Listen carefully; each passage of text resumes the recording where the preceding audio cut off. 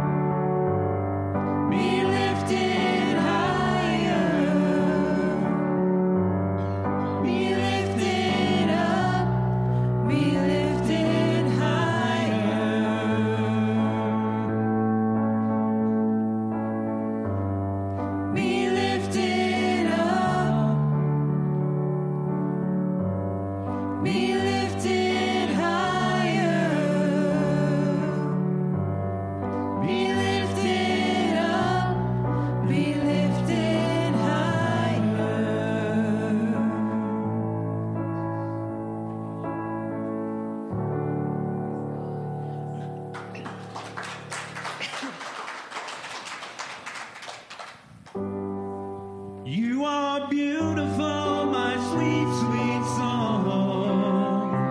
You are beautiful, my sweet, sweet song. You are beautiful, my sweet, sweet song. And I will sing again.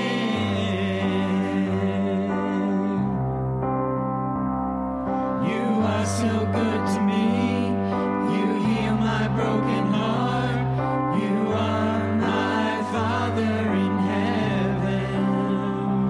You are beautiful, my sweet, sweet song. You are beautiful, my sweet, sweet song. You are beautiful, my sweet, sweet song. And I will sing again.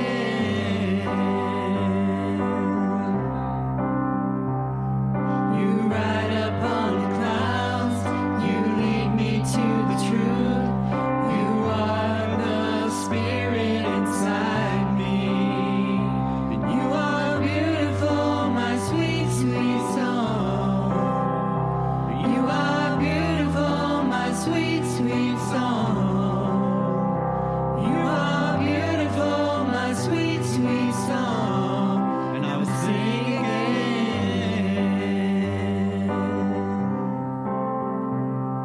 You poured out all your blood. You died upon the cross. You are my Jesus who loves me. And you are beautiful, my sweet, sweet song. You are beautiful, my sweet, sweet song. You are beautiful, my sweet, sweet song. And I will sing again. And I will sing again. And I will sing again.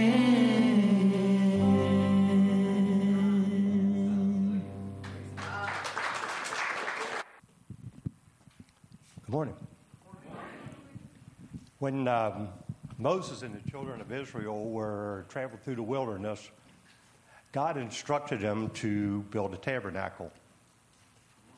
Inside that tabernacle was the Holy of Holies, where after the sacrifice, the high priest would go and sprinkle the blood on the holy seat. And if we fast forward a couple thousand years, we find Mary at the tomb of Jesus. And as she's there, she's talking to Jesus, but she thinks she's talking to the garden. And when she recognizes, because he calls her Mary, that it is Jesus, she goes to him, and he says, "Do not cling to me, because I have not yet ascended to my Father." So our high priest is getting ready to go. And if we look in Hebrews 9:12, we see, not with the blood of goats and calves, but with his own blood, he entered the most holy place, once for all, having obtained eternal redemption. So our high priest went to the Holy of Holy Places to put his blood on the seat. Will we see that blood someday? That I'm not sure. But what I am sure is he gave it freely for all. Let's pray. Father God, we thank you so much for that shed blood. We thank you for your dear Son that shed it freely. And Father, it's in his name that we pray. Amen.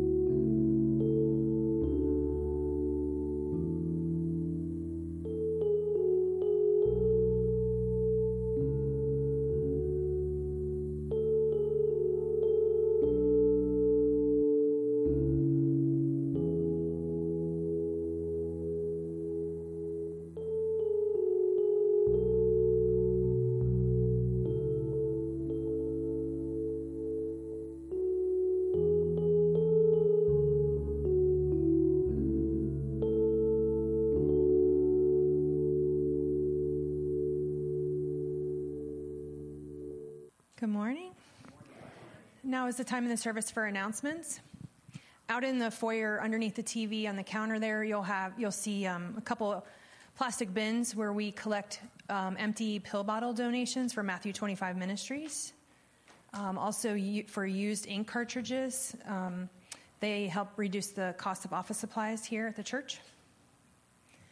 Every Thursday from 5 to 7, we have a food pantry and clothes closet. This past Thursday, as Miss Linda was talking about, we served a meal for the community, and it's just a blessing to be able to meet their needs, but also have a conversation with them and invite them to church, invite them to know what the Lord can do for them.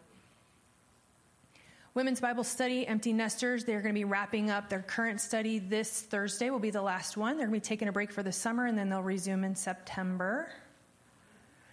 Refit, Free Ladies Dance Fitness class every Tuesday and Thursday, 6:30 to 7:30, right here in the sanctuary.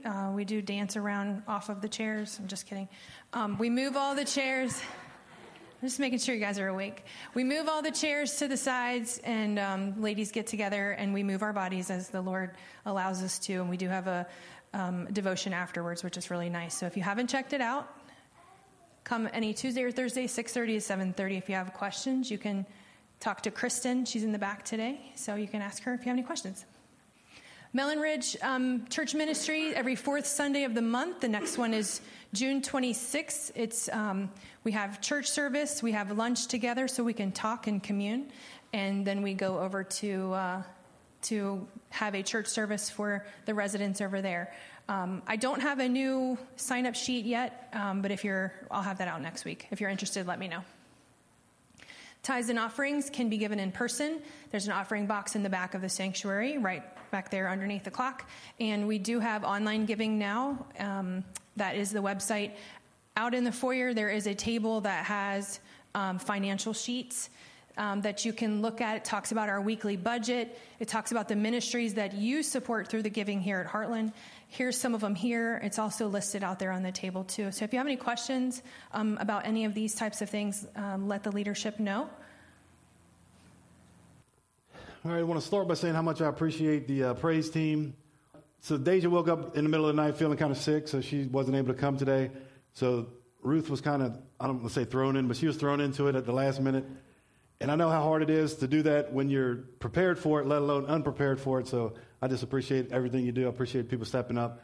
And, we're very fortunate to have people like that here. So, all right, so we're going to get into the Word. And we're going to turn together in our Bibles today to Colossians chapter 4. Colossians 4, and we're going to read verse 2, just verse 2. The title of today's teaching is, What If We Were Devoted to Prayer? What if we were devoted to prayer? In Colossians 4:2, the scriptures say, Devote yourselves to prayer, being watchful and thankful. Then you may be seated. And I just realized some of you are just getting to it as I'm telling you to sit down, so my apologies for that.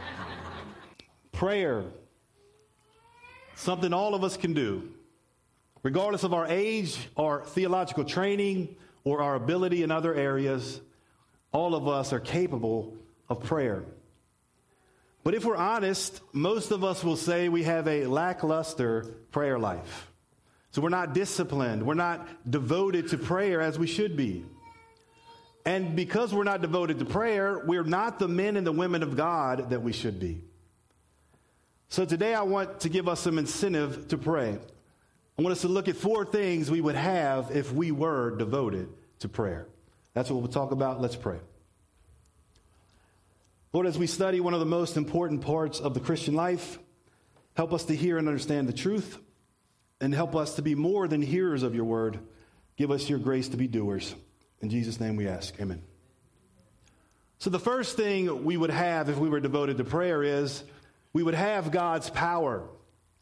In James 5:16, James says this, the prayer of a righteous person is powerful and effective. James tells us prayer is powerful, prayer is effective. Another way to say this is prayer has the power to accomplish its purpose. So when we pray, we should expect things to happen. We should expect God to move and for our prayers to produce powerful and effective results. We should expect this because that's what God promises us. But I want you to notice something very important about this promise. This promise does not apply to all people. Now, James does not say the prayer of every person is powerful and effective. He says the prayer of a righteous person is powerful and effective. See, only those who are righteous can claim the promise of powerful and effective prayer. And since that's the case, well, we need to know the answer to this question. What is a righteous person? Now, this is boiling it way, way down. I'm not getting into any theological discussion here, but scripturally speaking, a righteous person is a person who believes God and obeys God through God's grace. You know, James talked about this earlier in his letter. In James 2:20 through 24, James says this, "You foolish person, do you want evidence that faith without deeds is useless? Was not our father Abraham considered righteous for what he did when he offered his son Isaac on the altar? You see that his faith and his actions were working together, and his faith was made complete by what he did. And the scripture was fulfilled that says, Abraham believed God, and it was credited to him as righteousness. And he was called God's friend." You see that a person is considered righteous by what they do and not by faith alone. Now, for years, people have been proclaiming from pulpits that we are justified or considered righteous by God by grace alone, through faith alone, in Christ alone. And anyone who says something different than by grace, by faith alone, grace alone, in Christ alone, is labeled as a heretic who's teaching another gospel. But the truth is, James, the Lord's brother, James did not believe in, nor did he or any other writer of Scripture teach that we are considered righteous by God by grace alone, through faith alone, in Christ alone. Instead, James says a justified person, a righteous person, is someone who has obedient actions or good works that go along with their faith. He very plainly says it's not by faith alone, but it's by what we do. He says that God considered Abraham righteous only after he put actions with his faith. Only after he obeyed God's command to take Isaac and offer him as a sacrifice. Abraham's obedience to God and Abraham's faith in God were working together to bring Abraham's faith to completion and make Abraham righteous. In other words, we can say I can say I have faith all day long. But if there's no actions that go with my faith, then my faith is not a saving faith. It's not a faith that makes me righteous. So in other words, for Abraham believed God, which led him to obey God through God's grace, and this obedient faith made Abraham righteous. And it's the same with us. A righteous person is someone who believes in the Lord Jesus Christ and obeys the Lord Jesus Christ, or does what is right through God's grace. And God promises, if you and I are among the righteous, well, our prayers are powerful and effective. And James goes on in James 5:17 through 19 to show us just how powerful our prayers can be. James says, Elijah was a human being, even as we are. He prayed earnestly that it would not rain, and it did not rain on the land for 3.5 years. Again, he prayed, and the heavens gave rain, and the earth produced its crop. So the power that every righteous person has in prayer, listen to this, is equal to the power of the prophet Elijah. And if you know anything about Elijah, you know that is really, really a big deal. Because Elijah was one of the most powerful prophets in the scriptures. He was a righteous and a faithful man of God who obeyed God through God's grace. Elijah did many miracles. And Elijah's prayers were so powerful that he caused it not to rain for 3.5 years. This is what he says to King Ahab in 1 Kings 17:1.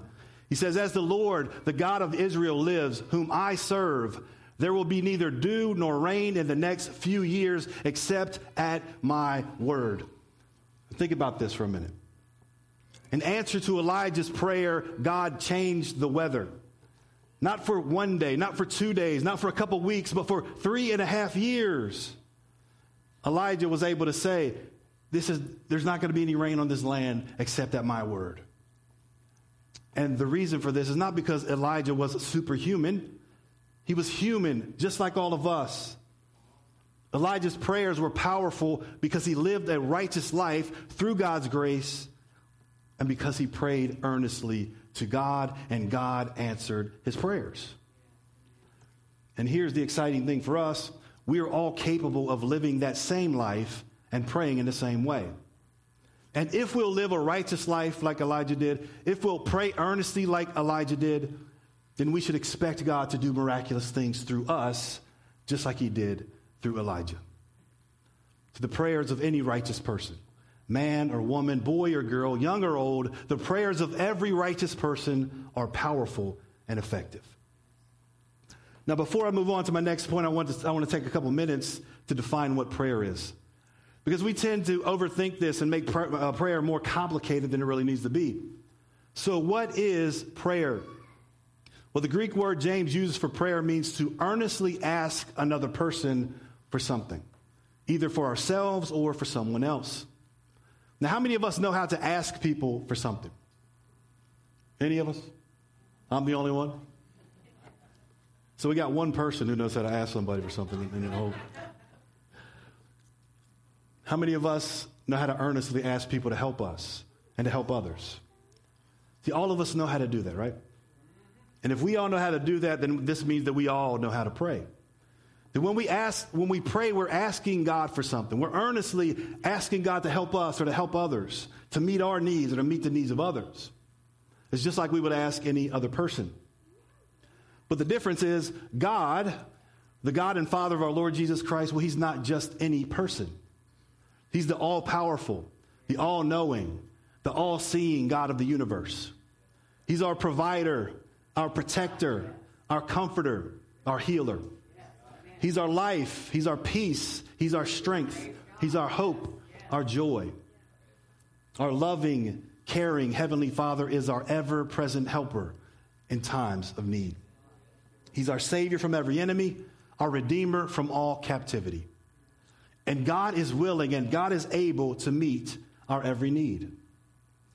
But here's the thing. God expects us, his children, to keep asking, to keep seeking, to keep knocking on the door through prayer until he gives us what we ask of him.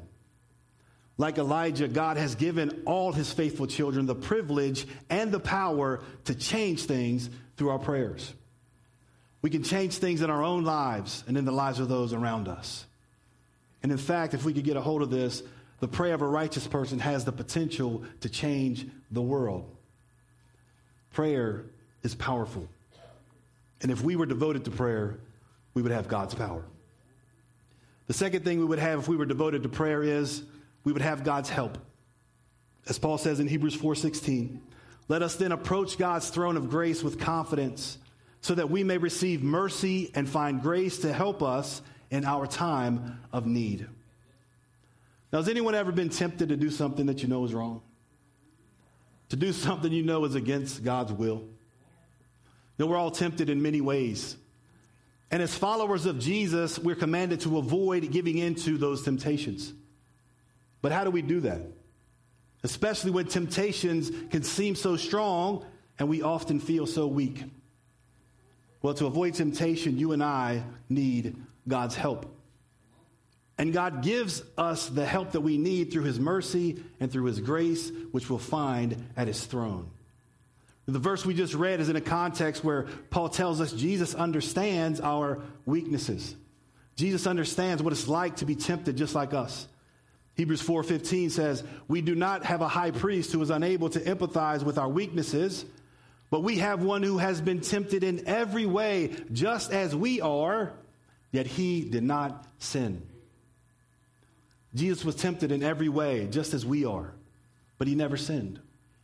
I think we think that, Jesus was just operated as God on the earth. He was never tempted, but this verse tells us otherwise. Jesus was truly a human being. He truly went through the things we went through. The difference between Jesus and us, well, one difference is he never sinned. In Hebrews 2:14-16, Paul tells us, since the children have flesh and blood, he too, this is talking about Jesus, he too shared in their humanity so that by his death he might break the power of him who holds the power of death, that is, the devil, and free those who all their lives were held in slavery by their fear of death. For surely it is not angels he helps, but Abraham's descendants. Abraham's descendants, that's you and me, who have faith in the Lord Jesus. For this reason, he had to be made like them, fully human in every way, in order that he might become a merciful and faithful high priest in service to God, and that he might make atonement for the sins of the people. Because he himself suffered when he was tempted, he is able to help those who are being tempted. So here in these verses, we have God's promise that we can approach God's throne of grace with confidence and find the help that we need. Especially when we're being tempted, we can approach God's throne of grace and we can be completely confident that we will not be condemned. God will not scold us or turn away from us because we're being tempted. That's another lie that the devil tells everybody. You've been tempted, you must have sinned. Well, if Jesus was tempted and he never sinned, then temptation and sin are two different things, correct? So you haven't sinned if you've been tempted. Don't let the devil lie to you about that. When you are tempted, we could find help, and through God's grace and mercy, we can find help through God's grace and mercy when we approach God's throne of grace. When we do approach this throne, we'll find Jesus, our older brother, our faithful high priest, who was made like us. He was made like his brothers and sisters in every way. Jesus was tempted like us in every way. Jesus knows what it's like to suffer through the same temptations we all face. Jesus was tempted by the lust of the flesh, the lust of the eyes, the pride of life. But Jesus never sinned. He never gave in to any temptation. And here's the thing we all need to take away from this. He can help us and strengthen us to do the same thing. At the throne of grace, we'll find grace to help us. We'll find mercy to help us. We'll find a merciful high priest who will give us his power to overcome every temptation just like he did. That we can overcome every temptation if we'll approach God's throne of grace in our time of need. And how do we approach God's throne of grace? Well, we do it through prayer. If we'll run to God in prayer whenever we're tempted, if we'll tell God about our temptations, about our struggles, about our weaknesses, well, God promises to give us mercy and grace to help us in our time of need so that we can endure every temptation. By relying on God in our weakness, we gain his strength to overcome our weaknesses. So whenever we're tempted, we need to remember what the Lord Jesus said to Paul in 2 Corinthians 12:9. He said, "My grace is sufficient for you, for my power is made perfect in weakness." Jesus promises his powerful grace is all we need to overcome our weaknesses. Notice his power is a synonym for his grace. His grace is sufficient. His power is made perfect in our weakness. So when we are weak and when we're tempted in any way, we can approach God's throne of grace in prayer and ask God to give us the mercy, to give us the grace that we need to help us overcome it. So if we were devoted to prayer, we would have God's help. But that's not all. If we were devoted to prayer, we would also have a third thing. We would have God's peace. In Philippians 4:6-7, Paul urges us, "Do not be anxious about anything, but in every situation, by prayer and petition, with thanksgiving, present your requests to God." I'm just going to read verse 6 for now. Present your requests to God. So we all know what it's like to be anxious or worried about something, right? And it's likely many of us are worried about something right now. But we look around at the world, and the world is so messed up, and it just seems to get messier. The more sophisticated humanity becomes, sadly, the more savage we become. But God has a message for his people today. His message is this: stop being anxious, stop worrying about it, and start praying about it. So no matter the situation or the season of life we find ourselves in, God tells us, don't worry about it. Don't be anxious about it. Instead, take it to God in prayer. And I know we're all capable of that because we're capable of telling other people about our problems, right? We tell other people that we're anxious. It's the same thing with God. We can take those anxious thoughts to God and tell him about it. Because God, unlike a lot of people that we talk to, he can do something about it. Now, God does not want us to pretend like the things that make us anxious are not there. Doesn't want us to try not to think about our stressful situations or to avoid our problems. God tells us to bring everything to the throne of grace in prayer. God invites us to talk to him about every situation and trust him to handle it. And by the way, this is every situation, big or small, and trust God to handle it. So we need to learn to stop worrying about anything and pray in every situation. And if we'll do that, then notice the result in Philippians 4:7. Paul says, the peace of God, which transcends all understanding, will guard your hearts and your minds in Christ Jesus. So God can give us a peace that transcends our understanding. Now, what does that mean? Well, to transcend, it means to go beyond, far beyond something, or to surpass something. So if we'll pray in every situation, God will give us a perfect peace that goes far beyond or surpasses our ability to understand or even imagine. And this is not a peace that we work up in our own minds. This is a peace that God gives to us. If we'll pray in every situation, God will give us his divine peace, a peace that's not swayed by circumstances, a peace that will guard our hearts and free us from all worry, anxiety, and fear. Now, I've witnessed this kind of peace in the lives of God's people. I've seen people face tremendous tragedies, yet God gives them his peace to go through it. Now, I remember a few years back sitting with a Christian man in a hospital. His dearly loved mother went into the hospital just a few days earlier to have surgery. So she was expected to have this surgery, make a full recovery, and move on with her life. But what the doctors thought was one thing, what they thought was something that they could fix, turned out to be something much worse. So there was nothing that the doctors could do to help this woman. She would never recover. And as I sat in the hospital room with this man who was waiting for his dearly loved mother to die, he turned to me, and as if he felt guilty about it, he said these words. He said, I don't understand it. My mother's dying right in front of me, but I have a peace like I've never had before. How can I have peace at a time like this? So I told him what I'm going to tell you. That was God giving his peace to his faithful child. So we had prayed for God's comfort and God's peace during this time, and God answered that prayer. The peace that surpasses our understanding was guarding the heart and the mind of God's child as he faced the unexpected loss of his mother. And God will do the same for each and every one of us through every situation we face if we'll pray. You know, God may or may not change our situation. He may or may not change your spouse's attitude. He may or may not change your kid's attitude. God may or may not remove the things from our lives that cause us to be anxious. But if we'll keep praying, God can change us through every situation that we face. That's the big thing. Through his grace, he changes us and gives us the ability to go through things that we can never face without him. The scriptures tell us that God is the God of peace. What that means is he's the source of all true peace. And he promises he will give us his peace through anything that we face in this life if we'll pray about every situation.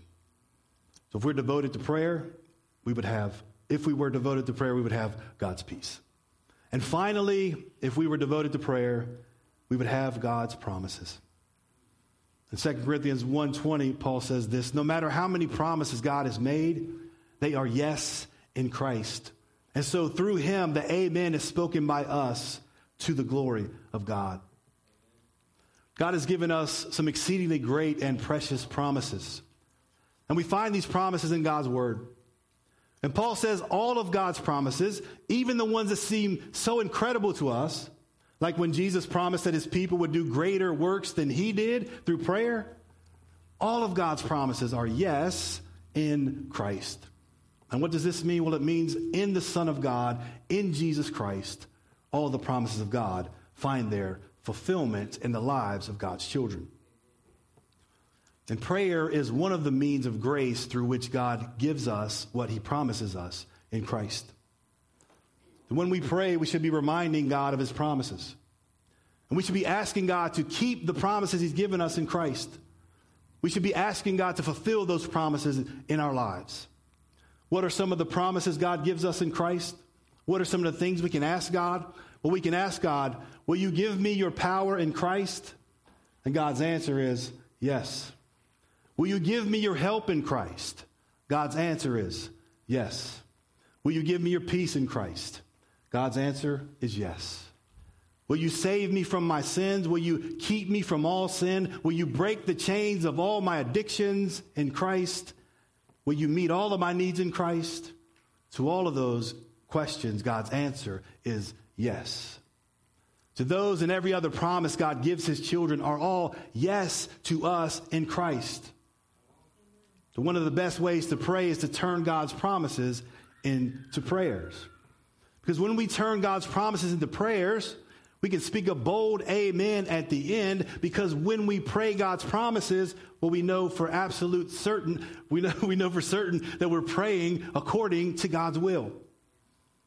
And that's important because, as John says in 1 John 5:14-15, this is the confidence we have in approaching God, that if we ask anything according to his will, he hears us.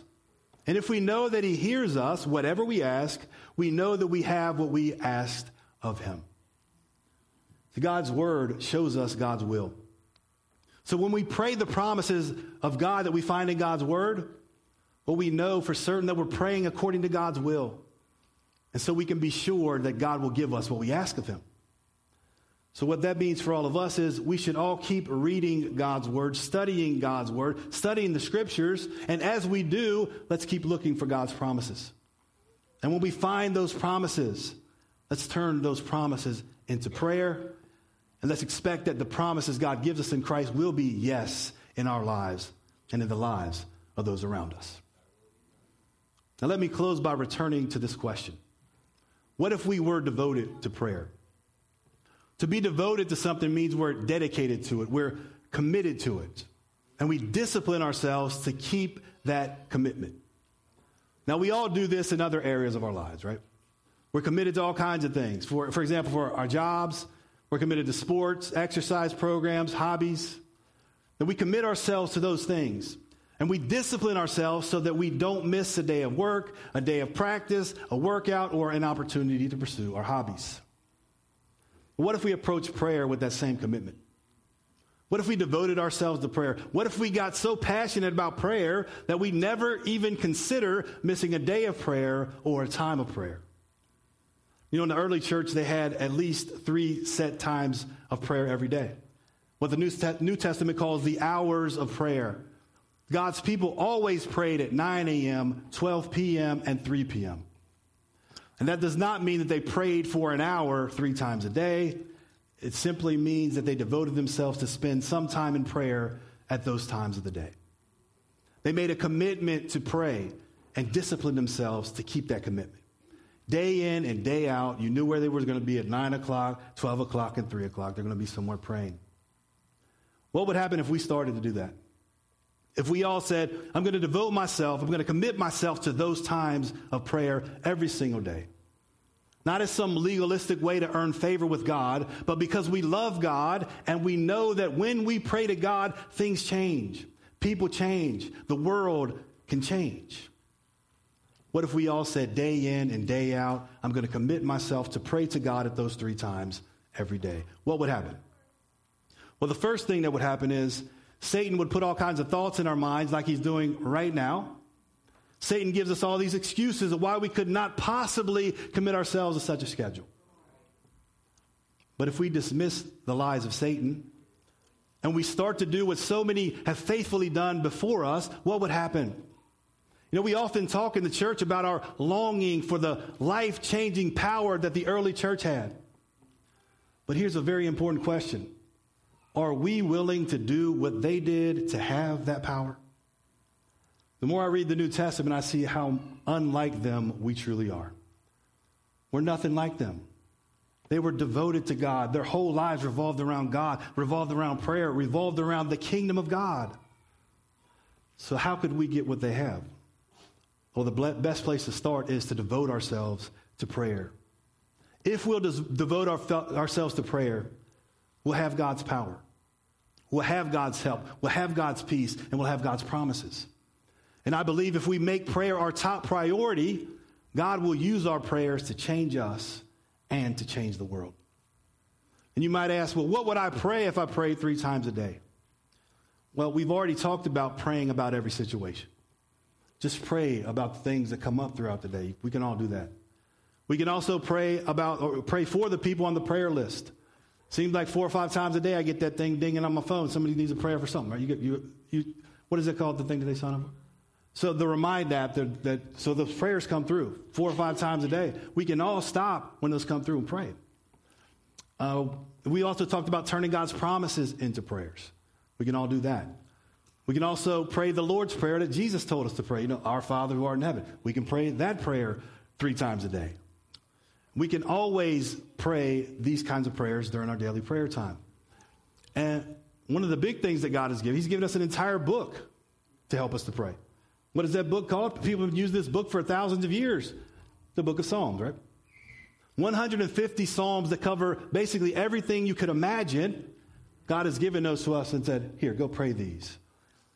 And listen, just like what I was talking about a minute ago, if we're praying the Psalms, then we know the Lord is going to answer our prayers because that's God's word. Those are his promises for his people. And if we'll pray, then we can expect God to answer our prayers when we pray the Psalms. But whatever we pray, it's important that we establish a set time and a set schedule and stick to it. Because if we don't force ourselves, you got to say it like, if we don't force ourselves to pray, we will not pray. And that's not unspiritual to say that. Paul talked about one place, he said he had to beat his body to make it his slave so that he's not disqualified, right? So we got to beat our bodies, make them our slaves, and say, I'm going to pray every day. I'm going to set these times, I'm going to pray. We all got cell phones. You can put a timer on there, set it when you leave here, 9 o'clock, 12 o'clock, 3 o'clock, and just make up your mind that you're going to pray. If at those times you just take time to pray the Lord's Prayer in your mind, you understand what I'm saying? Just take time to pray. All of us can do that. And if we'll do that day in and day out, then I guarantee you we'll see changes, not only in ourselves, but we'll see changes in the people around us. A lot of us now, we see the things going on in the world and we complain about it. We're talking about this, that, the other. God's people got zero business complaining about this stuff. We know the world is going to be exactly like it is. Jesus told us that. The apostles told us that. What we're supposed to do is we're supposed to be priests of God, correct? What does a priest do? A priest prays for people. That's what we're all called to do. So let's all make up our minds that we're going to devote ourselves to prayer, and with the Lord's help, we can see the world change. Let's all stand for prayer. So what I want to do something a little bit different than we normally do. So let's just practice what I just preached. I'm going to turn my microphone off, and I'm going to ask anybody who needs prayer for anything just to come forward, and we're going to pray for each other. Everybody in this room, I can guarantee you right now, has somebody in their life that doesn't know the Lord. We can all pray for them. Any need that you have, bring it up. We'll call this the throne of God's grace today. Bring it forward and we'll pray for you. We may sing a song afterward. I don't think we necessarily need a song right now. I just think we need to pray, focus on praying. And however long we're here is how long we're here. Because this is what it's all about, right? If we're not going to practice God's word, then it's pointless for me to preach it, right? So let's spend some time. I'm going to turn this microphone off. Let's spend some time praying. Just come forward, whatever you need, any kind of need you have, come forward. We're going to pray about it.